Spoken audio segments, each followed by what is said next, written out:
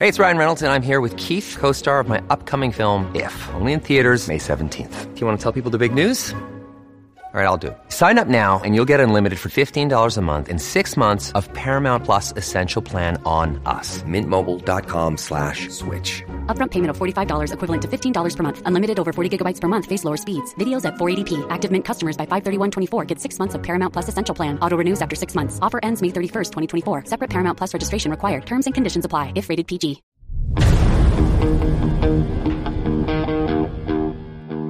Good evening, dummies. Episode 165, Tuesday, June 8th at 6:39 p.m. Welcome to Don't Unfriend Me. Tonight we have a good show. Have I ever said tonight we have a bad show? I'm wondering what would happen. Tonight we have a really horrible show, folks. I've spent a lot of time planning, mucking this up to make sure it is a special brand of shit that just is not palatable. Not that shit is ever palatable, but I really want to make the polarization of good show versus bad show. This is a shit show. It's going to suck. Let's see, maybe this will go viral now. Who knows? Reverse psychology. I'm wearing my Avs hat, as you see. More reverse psychology. Whose psychology? I don't know. The hockey gods, myself, probably me. I said I'm not going to wear any Avs gear. Well, we lost 2 in a row, so we got to do whatever we can do. Honestly, I'd pissed on a spark plug if it would do any good, just to see the Avs actually wake up. I don't know. So here's my prediction. They're either going to win or they're going to lose. I know you heard it here first, folks. You can take that to the bank. Don't mess with, well, the Lone Star. You can see. Don't mess with Texas. I'm a big Texas fan, as you know. What are we doing tonight? We're going to cover topics. That's what we're doing. If you came here for something else, like a luau or a shindig or a hula, it's a luau. It's not a hula. Hula's a dance. I think that was on the movie, oh gosh. It wasn't Saving Sarah Silverman or whatever it was. It was, oh, my wife's going to kill me. Oh, come on, folks. It's Hawaii, and girl breaks up with him, and holy shit, I can't remember. Maybe we should get Liv. Let's call Liv. Let's do it. Let's call Liv. She'll know. And this is good, you guys. You haven't had a chance to hear from her. Let's do this. See if she can hear this. What was the name of the damn show? Boyfriend. NCIS. Hey, you're on the show. What the hell is the name of the great movie where they're like, hey, we're going to do oh, look, it's a luau. And he's like, it's not a or the hula. And it's like, it's not the hula, it's a luau. And that's Forgetting Sarah Marshall. Forgetting Sarah fucking Marshall. Thank you. You're on the show. Bye-bye.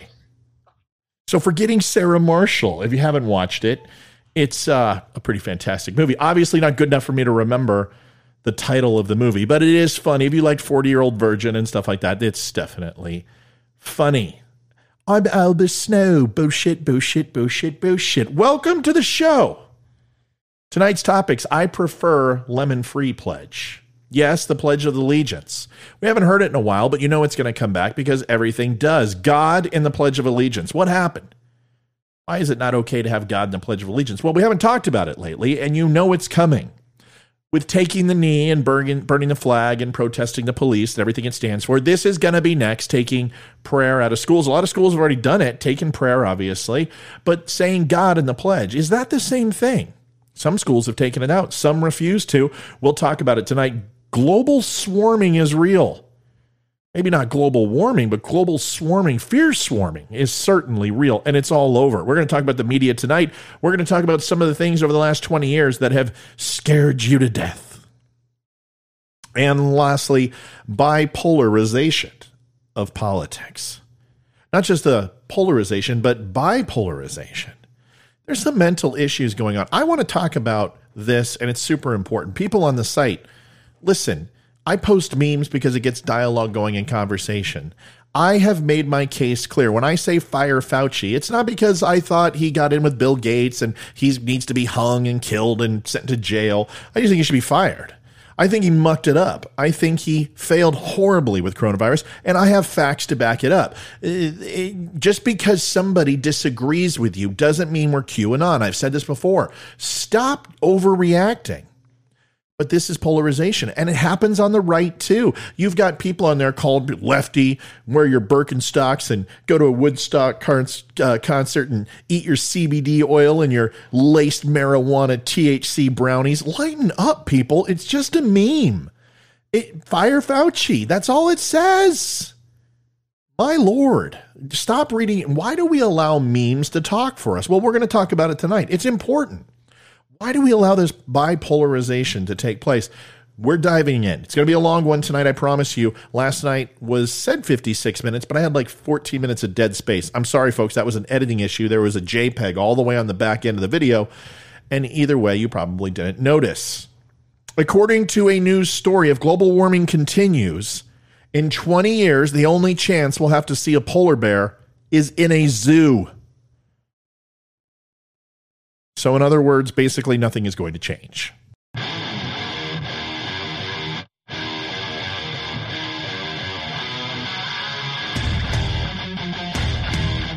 Recorded from an undisclosed location.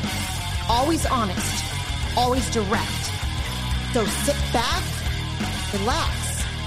Don't Unfriend Me starts right now.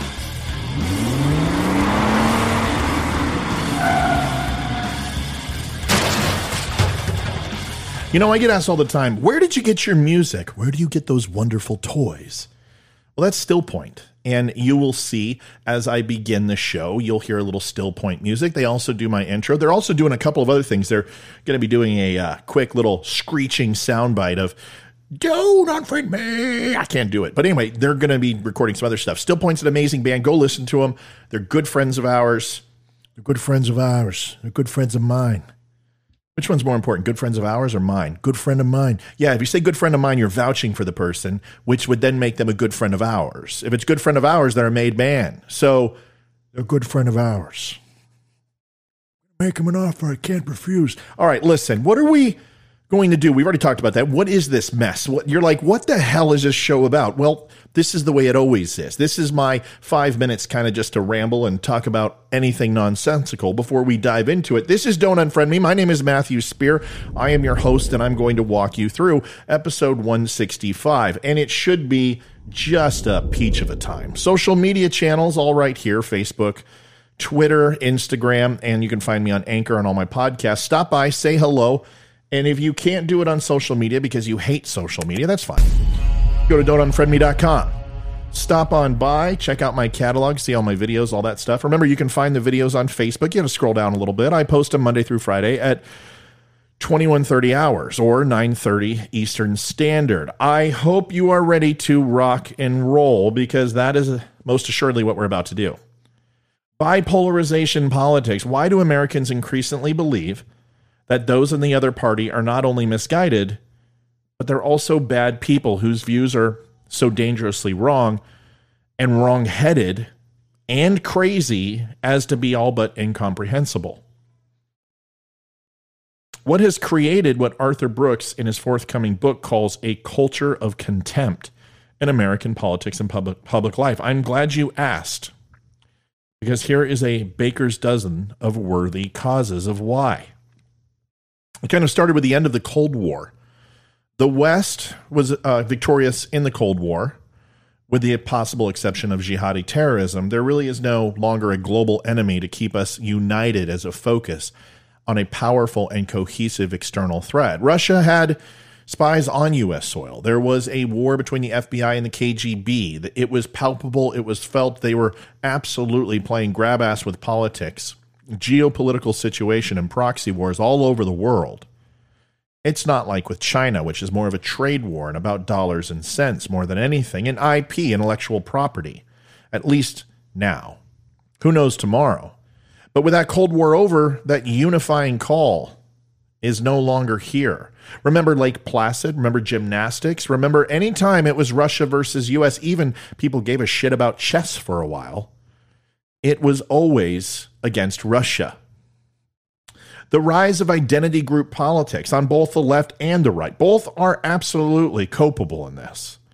The main conceptual frameworks have largely shifted in focus from unifying values to group identities.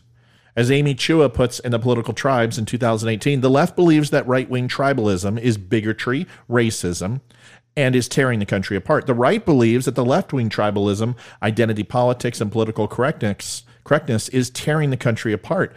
They are both right. Never mind here the possibly problematic usage of the terms tribe and tribal. I'm sure somebody will be offended by that. Or that. Number 3, growing religious diversity. Current trends in American religion reflect as well as contribute to political polarization. One trend is growing secularization, including a declining share of Americans who are Christians, less public confidence in organized religion, and rising numbers of religiously unaffiliated Americans. One consequence is an increasingly open contestation of Christianity's once dominant role in American public and political culture. But another trend is the continuing and in some respects intensifying robustness of religious faith and practice in many parts of the society. This growing religious divide helps to explain the rise of several of the most polarizing social issues in our politics, such as gay marriage and abortion. It also contributes to polarizing the two political parties overall, as religious belief becomes an increasingly important predicator of party affiliation. For example, among Democrats and Democratic-leaning U.S. adults, religiously unaffiliated voters, the nones, are now more numerous than Catholics, evangelical Protestants, mainline Protestants, or members of historically black Protestant traditions, whereas socially and theologically, conservative Christians today are overwhelmingly Republican. Growing racial and ethnic diversity. In the long run, increased racial and ethnic diversity is likely a strength. But in the short run, which means now, it contributes to a decline in social trust, the belief that we can understand and count on one another, and a rise in social and political conflict. This isn't racism, it's simply prejudices. The passing of the greatest generation. We don't call them the greatest for no reason. Their generation values forged in the trials of the Great Depression and World War II, including a willingness to sacrifice for country, concern for the general welfare, and a mature character structure, and also an adherence to a shared civic faith, reduced social and political polarization. Thus, note the following. I didn't vote for him, but he's my president, and I hope he does a good job. John Wayne. And that was on John F. Kennedy in 1960. Rush Limbaugh said, I hope he fails, on the election of Barack Obama. And then, of course, in 2016, Donald Trump should be impeached and thrown in prison. The entire left. There's not one Democrat in the world who actually can admit anything that Donald Trump did right. And I have found the same to be true for President Obama. Once again, it's on both sides. Geographical sorting. Americans today are increasingly living in political like-minded communities, living only or mainly with like-minded neighbors. It makes us more extreme and more certain in our political beliefs. As Bill Bishop and Robert Cushing put in The Big Sort from 2008, mixed company moderates. Like-minded company polarizes. These communities restrain group excess. Homogeneous communities march towards the extremes. The percent of the U.S. voters living in counties in which a presidential candidate won by a landslide margin of 20% or more of the vote. In 1976, 25%. In 2016, 60%. Number 7, political party sorting. Once upon a time, there were such creatures as liberal Republicans and conservative Democrats. I know, it sounds insane. I'm one of them.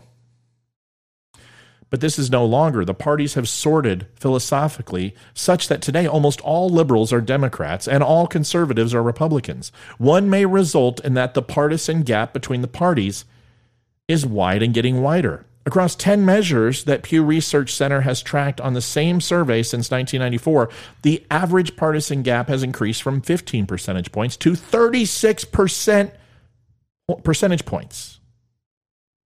Number 8, new rules for Congress. The weakening and in some case elimination of regular order, defined broadly as the rules and customs and precedents intended to promote orderly and deliberative policymaking, as well as the erosion of traditions such as senatorial courtesy and social fraternization across party lines, have contributed dramatically to less trust and more animosity in the Congress, thus increasing polarization.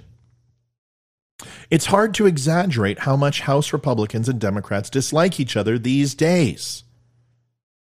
New rules for political parties, many reforms in how we nominate, elect, and guide our political leaders, shifting the power of nomination from delegates to primaries, dismantling political machines, replacing closed-door politics with televised politics, and shrinking the influence of career politicians aimed to democratize the system. But these changes also replaced the middlemen who helped keep the system together with a political free-for-all in which the loudest and most extreme voices are heard above all others.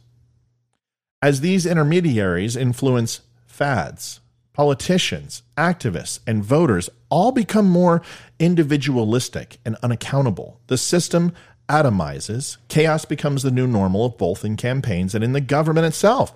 Jonathan Rauch said that on How American Politics Went Insane in 2016. Read it. It's a good book. Number 10, the new political donors. In early eras, money in American politics tended to focus on candidates and parties, while money from today's super rich donors tends to focus on ideas and ideology, a shift that also trends and tends to advance polarization. Now, the Democrats are saying, well, the super rich are the Republicans. That's not true. The top 2% is exclusively owned by the Democrats, and you can go ahead and thank Silicon Valley for that.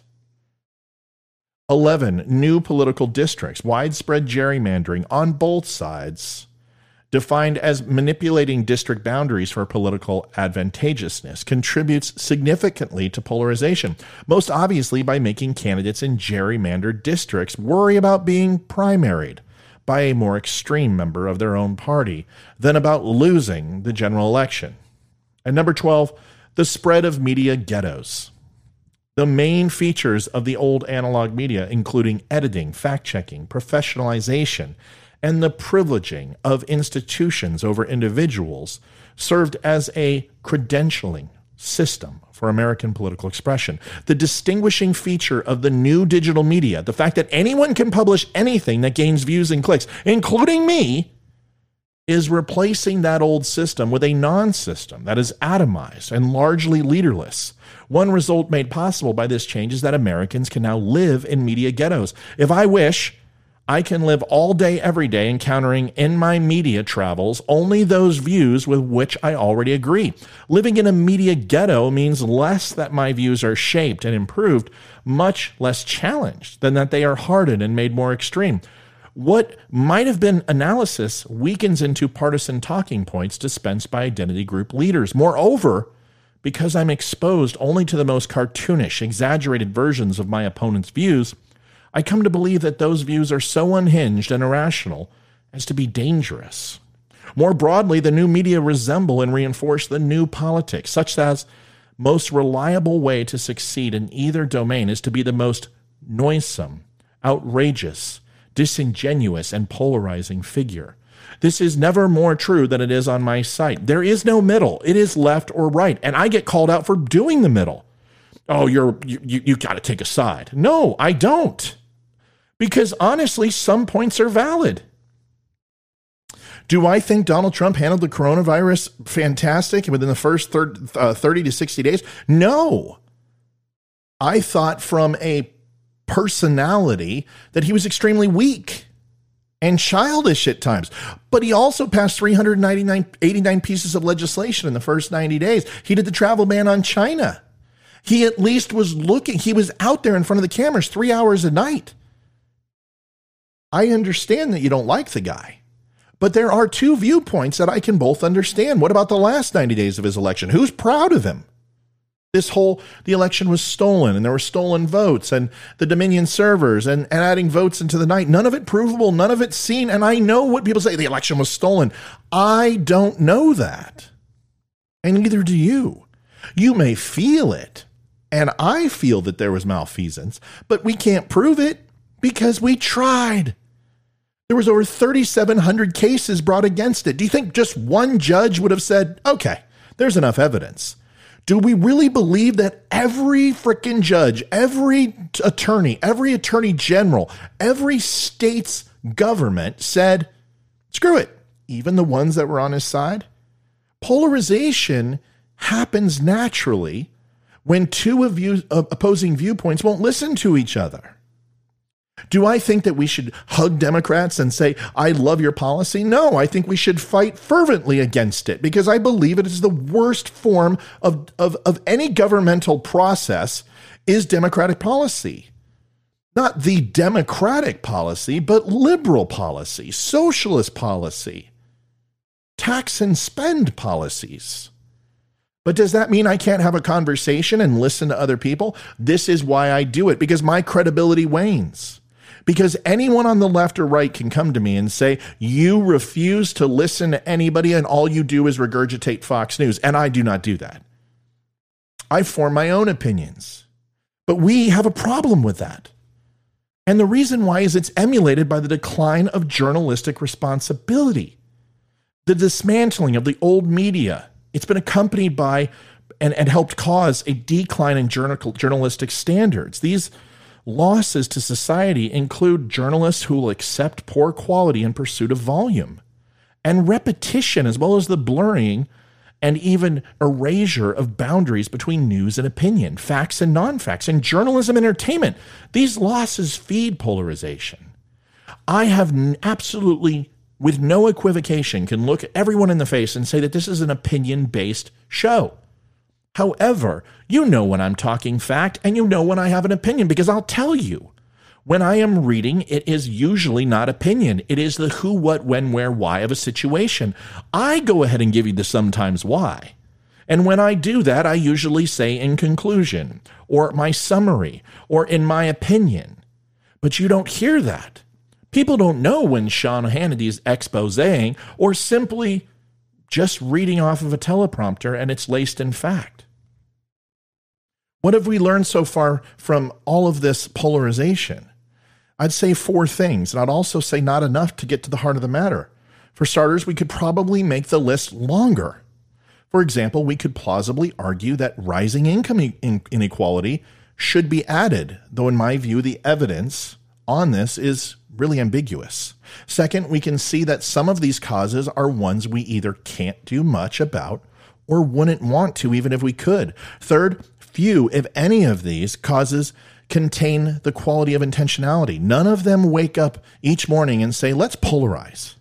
Even those coming closest to reflecting the intention to polarization, such as gerrymandering, reflect other and more fundamental intentions, such as winning elections, advancing a political agenda, or gaining clicks or viewers. The fourth conclusion is the most important. None of these causes directly perpetuate polarization. They are likely what analysts would call distal or ultimate causes, but they are not proximate, immediate, direct causes. They seem to have shaped an environment that incentivizes polarization, but they are not themselves the human words and deeds that polarize. And so our baker's dozen that we've listed ultimately doesn't satisfy. We need a 14th cause, arguably the most important one. It's certainly the most direct and immediate, the most proximate cause of polarization. The growing influence of certain ways of thinking about each other. And this is the heart of the matter. This is the root cause. These polarizing habits of mind and heart include favoring binary either-or thinking, absolutizing one's preferred values, viewing uncertainty as a mark of weakness or sin, even a spelling mistake. People are unable to actually talk about the facts that somebody posts and says, well, you have a spelling mistake, therefore you're not intelligent. This is no more true than on Facebook. Listen, I write fast, and I can tell you if I take the time, I will formulate a sentence. You've heard what I write on the show, and you've heard what I read on the show. I don't consider myself to be the most educated human being on the planet, but damn it, I'll wax intellects with just about anybody, and I'll stick in there for a few rounds. But because maybe I put your Y-O-U-R and you are Y-O''RE and mix it up sometimes like everyone does, shouldn't discredit your post because you know what the fuck they're saying. And the great thing that I see is when someone goes, your grammar sucks, dude. You're obviously uneducated. You're an idiot. Y-O-U-R. And I'm just like, it's so hard for me not to say Y-O''RE. Why? Well, because then you're stooping down to someone's level. If you don't want to be treated that way, don't do it to other people. If you can understand what somebody's saying, give them the benefit of the doubt. I have read some posts where I have no earthly idea what the fuck somebody's talking about. And I just go, that person's a moron. But if someone misspells a word, we don't get to go ahead and mark it as weakness or a sin. Indulging in the motivated reasoning, always only looking for evidence that supports your side, waiting for someone to say something you know, just so you can argue the point, and just basically disavowing everything else that person said. You're just waiting to talk. Relying on deductive logic, believing that general premises justify specific conclusions. That's a straw man argument. Assuming that one's opponents are motivated by bad faith. Why can't we give positive intent to people? Why can't we assume positive intent? Permitting the desire for approval from in-group, my side, to guide one's thinking, because you can't possibly lose a conversation. I banned a woman this morning on my site, and she goes, "You're a coward because you banned me." No, you're annoying because you made 12 posts in a matter of minutes, and everything you said was factually inaccurate. I tried to get you to stop. I tried to get you to see another side, so I made counterpoints to your arguments very respectfully, and you attacked my grammar. So you got fucking banned because you can't make an argument. This is an argument show. It creates a riot in your soul. That is the point of this show. It's to upset you. It's to frustrate you. It's to get you to hear a different viewpoint so you can get the freaking gears turning of individual thought versus collective nuance. Succumbing intellectually and spiritually to the desire to dominate others. This is what St. Augustine called libido dominandi. Declining for oppositional reasons to agree on basic facts and on the meaning of evidence. These ways of thinking constitute the actual perception of polarization, the direct and immediate causes of holding exaggerated and stereotyped views of each other, treating our political opponents as enemies, exhibiting growing rancor and aggression in public life, and acting as if common ground does not exist. What's the lesson here? In summation, although we didn't think our way into polarization, larger and more distal forces shape the prospects for it. We'll need largely to think our way out. At this point in the process, unless some cataclysmic social change, like an economic collapse, another world war, or God forbid something like 9/11 happen, that may do it for us. But the first thing to change is to get out of this mess in our minds. One final consideration. It would be nice to make a straightforward us versus them enemies list when it comes to who's to blame for polarization, but the fact is none of us is pure. Besides which, the impulse to create an enemies list is part of the problem, not part of the solution. Some of us are more inclined to polarizing habits than others. I'm not a saint because I try to stay in the middle. I am just as guilty as you, and I will cuss at my fucking phone when I'm typing to somebody, wanting to beat the shit out of them. We all do it. But some of us, when we foster polarization, are more aware of what we're doing than others. And some of us, more and more of us, it seems, makes a pretty good living these days out of encouraging and participating in polarization. But the habits and temptations of polarization are always with all of us. That includes you and me. By the way, the fault, dear reader and dear listener, is not just in our 13 stars, but also in ourselves. We can pretend that the right is always wrong and the left is never right. But there is something that I do bring to the table, and I will say this and scream this from the rooftops, is I try to agree with what the reader or writer says. Something, anything. There's a case in point earlier today where a gentleman said, Donald Trump, this, and that, could have done a better job in the first 90 days, blah, blah. And I say, hey, you made some valid points. However, I think you also are saying things that weren't true about the UV and injecting bleach. None of that shit happened. And then that person came back and immediately rolled over the top about how full of shit I am, and I'm a Trumpite and I'm a racist. Those people are everywhere, and they're on the right as well.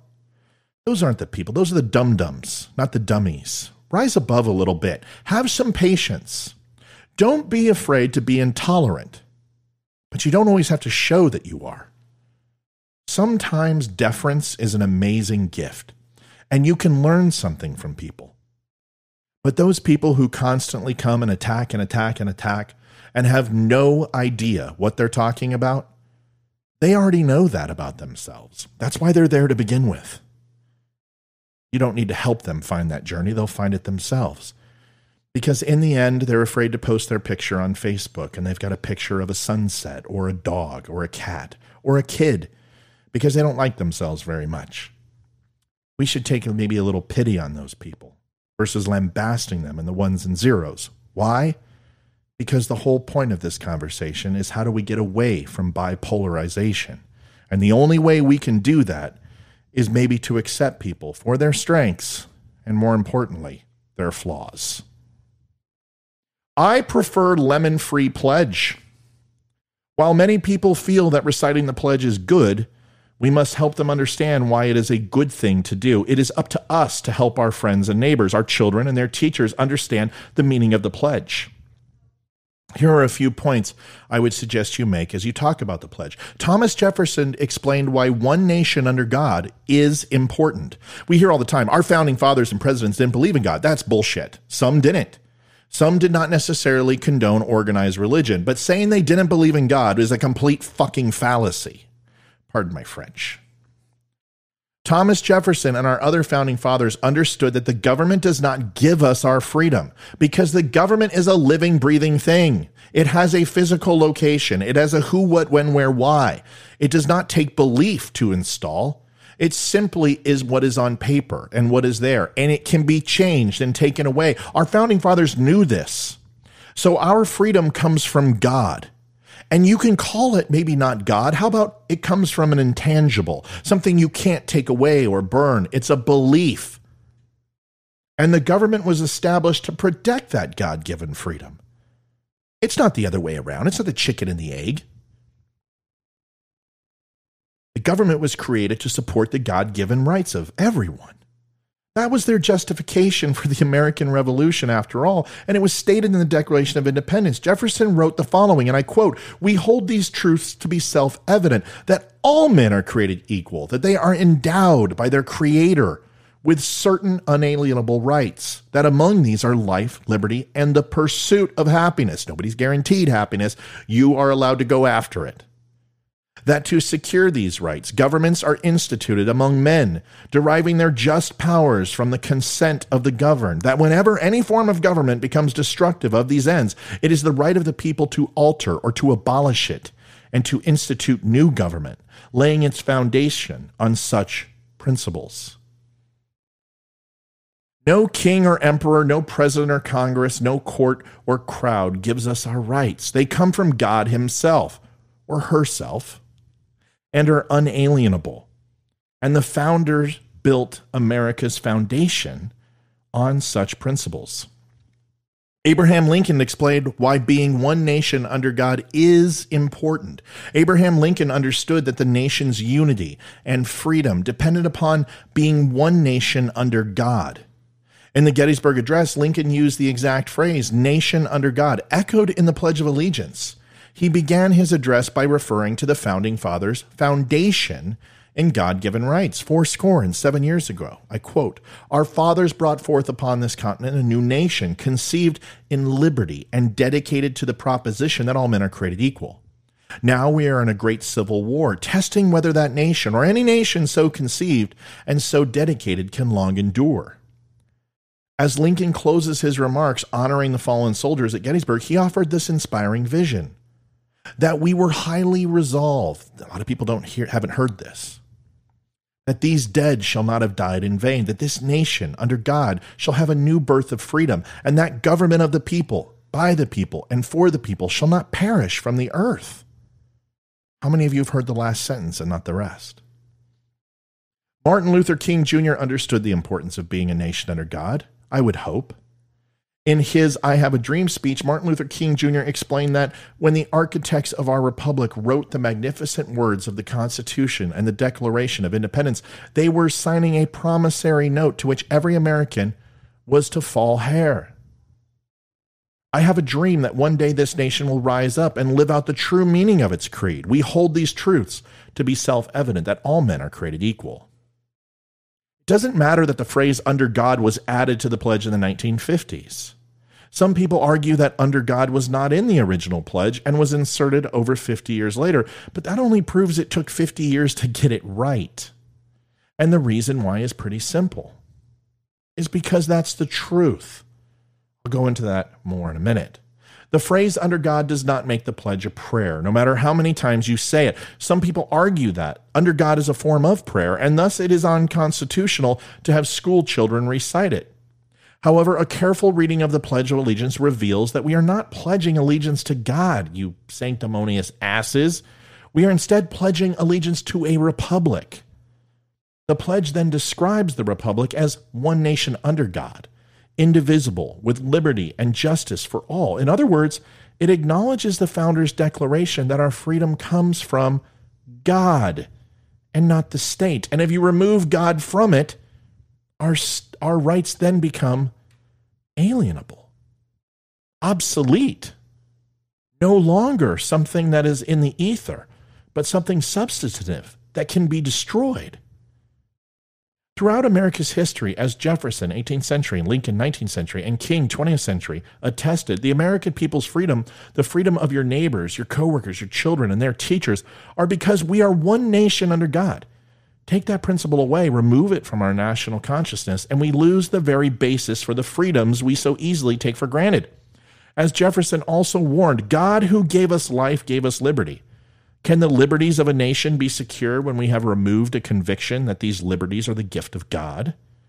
Inscribed in stone at the Jefferson Memorial in D.C. If you haven't been, go.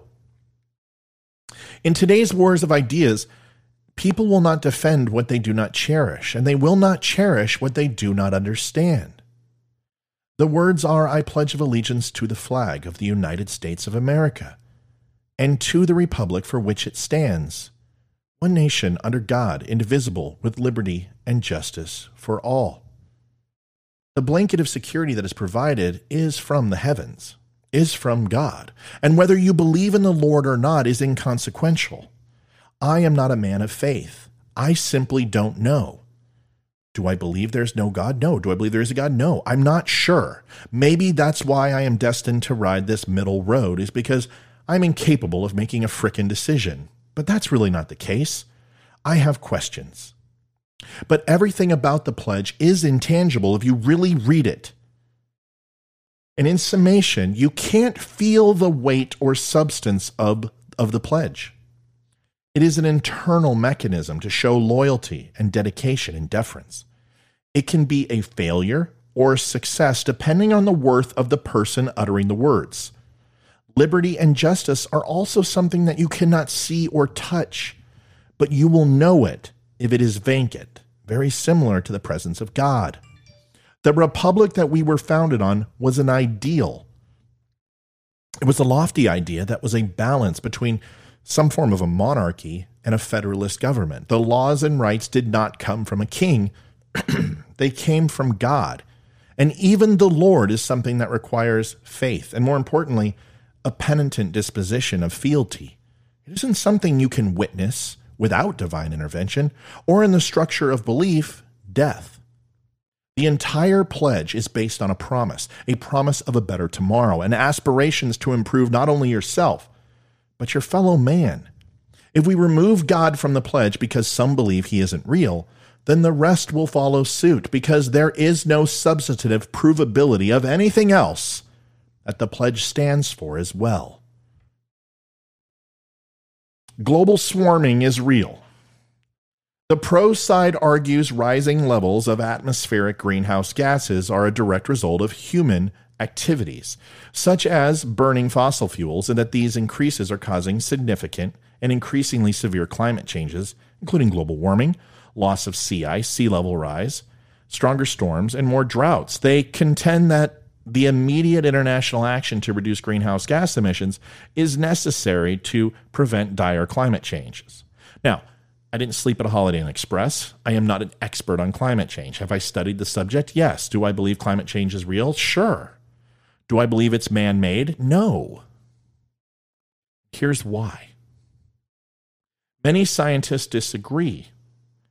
Now, they don't disagree that global warming is real. They disagree with the level that human impact has happened. This activity is primarily responsible for climate change. Is that true? Well, a report found more than 1,000 scientists who disagreed that humans are primarily responsible for global climate change. The claim that 97% of scientists agree on the cause of global warming is completely inaccurate. The research on almost 12,000 studies actually found that only 3,974 even expressed a view on the issue. Of those, just 64, 1.6%, said humans are the main cause. A Purdue University survey found that 47% of climatologists challenged the idea that humans are primarily responsible for climate change and instead believe that climate change is caused by an equal combination of humans and the environment, 37%, but mostly by the environment, 5%, or there's not enough information to say, another 5%. I will have a fact on each one of these and cite my source. If you would like to argue this point below in the comments, please do.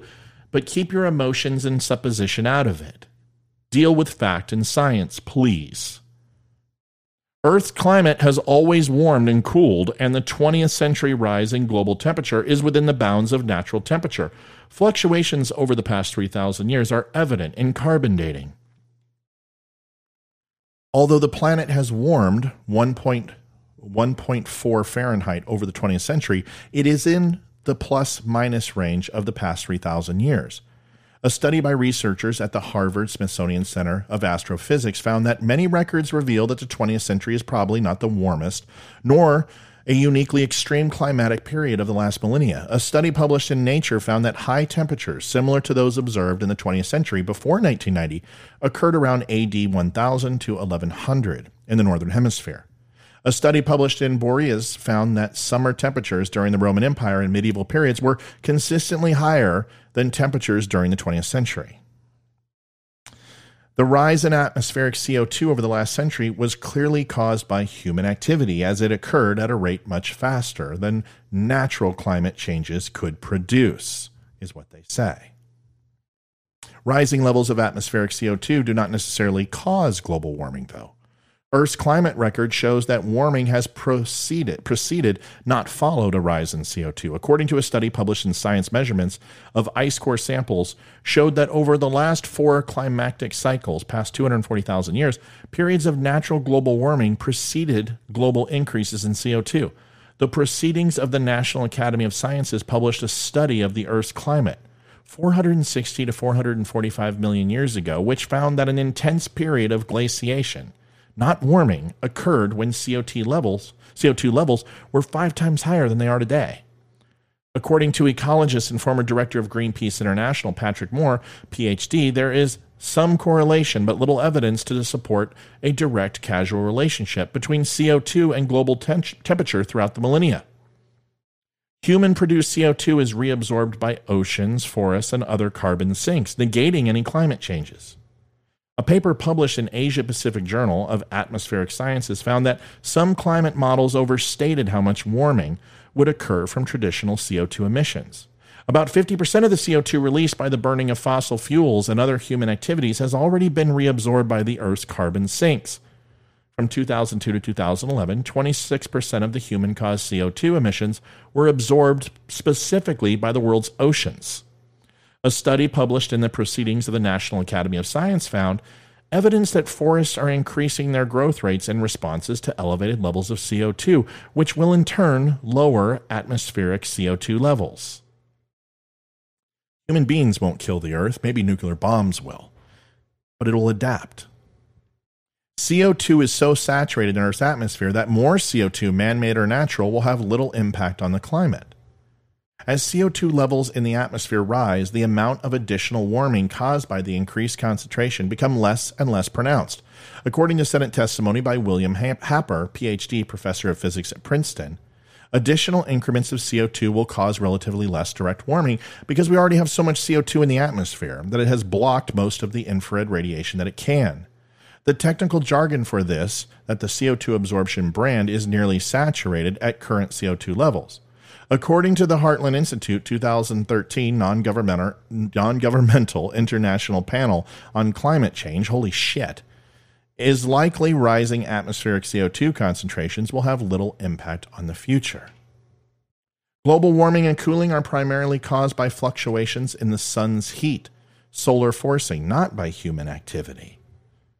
The rate of global warming has slowed over the last decade, even though atmospheric CO2 continues to increase. This is from the Heartland Institute, that the past 16 years, despite an 8% increase in CO2, according to this emeritus professor of meteorology at Massachusetts Institute, the excuse for the absence of warming over the past 17 years is that the heat is hiding in the deep ocean. However, this is simply an admission that the climate models fail to simulate the exchanges of heat between the surface layers and the deeper oceans. Sea levels have been steadily rising for thousands of years, and the increase has nothing to do with humans. We literally have a giant freezer of ice which is thawing out. It's going to happen either way, and the impact of solar flares on the poles has more of an impact on this than anything else. CO2 levels certainly don't help. The acidity levels of the oceans are within past natural levels, and the current rise in the acidity is a natural fluctuation. The pH of average ocean surface water is 8.1 and has only decreased 0.1 since the beginning of the Industrial Revolution. A lot of climate change fears are based on predictions and inadequate or flawed computer climate models. They are made by humans after all. Climate models have been unable to simulate major known features of past climate, such as the ice ages or the very warm climates of the Miocene, Eocene, and the Cretaceous periods. If models cannot replicate past climate changes, they should not be trusted to predict future climate changes. It's just common sense. Glaciers have been growing and receding for thousands of years due to natural causes, not human activity. Watch a time lapse of the poles and you will see the Earth breathing as ice continues to expand and contract along the poles. The IPCC predicted that Himalayan glaciers would likely melt away by 2035, a prediction they disavowed in 2010. In 2014, a study of 2,181 Himalayan glaciers from 2000 to 2011 showed that 86.6% of the glaciers were not receding. A study of ice cores published in Natural Geoscience said the current melting of glaciers in western Antarctica was due to atmospheric circulation changes that have caused rapid warming over the West Antarctic ice sheet. Deep ocean currents, not human activity, are primary drivers of natural climate warming and cooling. Over the 20th century, there have been two Arctic warming periods, with a cooling period from 1940 to 1970 and in between. According to a study in Geophysical Research Letters, natural shifts in the ocean currents are the major cause of these climate changes, not human-generated greenhouse gas.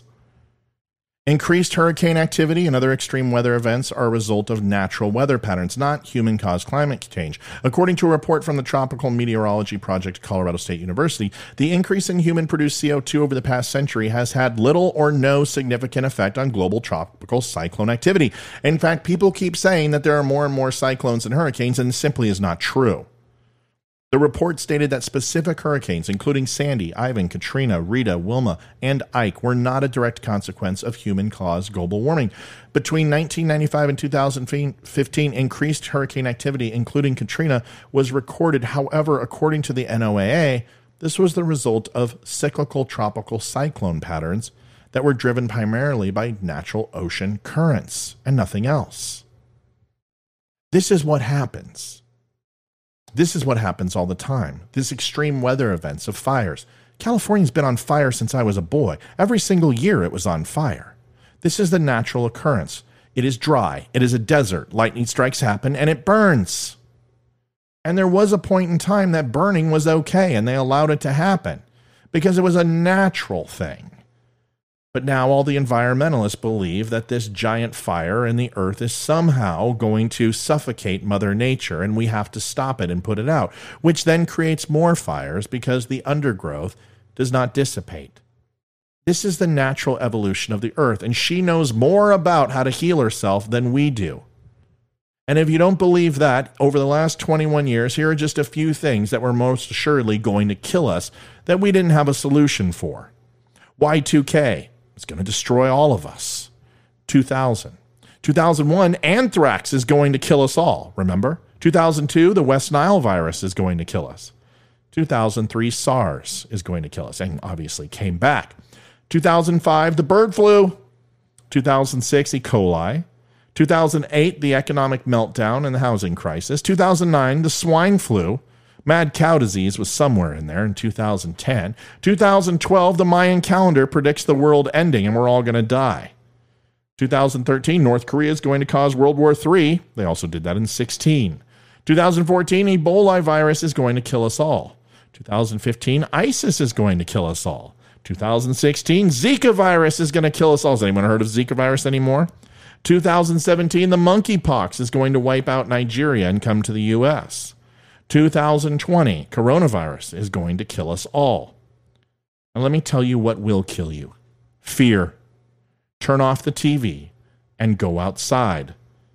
Because either way, none of us are getting out of this alive anyway. Folks, that's it for my show tonight. Thank you. Colorado Avalanche, have a great game. Please, for the love of God, do that. Please do me a favor, folks. Like, share, and subscribe and follow. We just recently hit 20,000 followers. That's an amazing thing. And it's because of you sharing and liking and subscribing. If you think someone else will like this show and it could benefit them, give it a share. And even if they don't like the show, share it anyway. Maybe we can get people to start being amicable again. Who knows? It's a lofty goal. But then again, so is our Constitution. So was our government. And so were our founding fathers as they had to fight a war against a monumental tyrant and won. I wonder how many of them felt that they weren't big enough to make an impact. That's why I do this show. It certainly isn't for the money, and it isn't certainly because of my blood pressure. 1-800-273-8255, press 1, the Veteran Crisis Hotline. 22 veterans a day commit suicide. It is way too many. They need your help, especially now during coronavirus. Times are tough. Times are hard. Veterans are looking for jobs, and there are plenty out there. But unfortunately, PTS can hold you back. Traumatic brain injury, anxiety, depression, they need your help. Please reach out to a veteran today. If you don't know how to talk to a veteran, which is understandable, sometimes they are hard to talk to, give me a call. I will see what I can do to help. We are, after all, brothers and sisters in arms. And if that doesn't work, you can go to don'tunfriendme.com, click on the VCL link, and be connected to a VCL operator. Veteran Crisis Hotline doesn't know I do this. I do this because I have impacted a lot of veterans' lives, and they need us. And only you and I can help the 22 veterans a day that commit suicide. We have a generation of heroes who are taking their own lives, and it needs to stop today.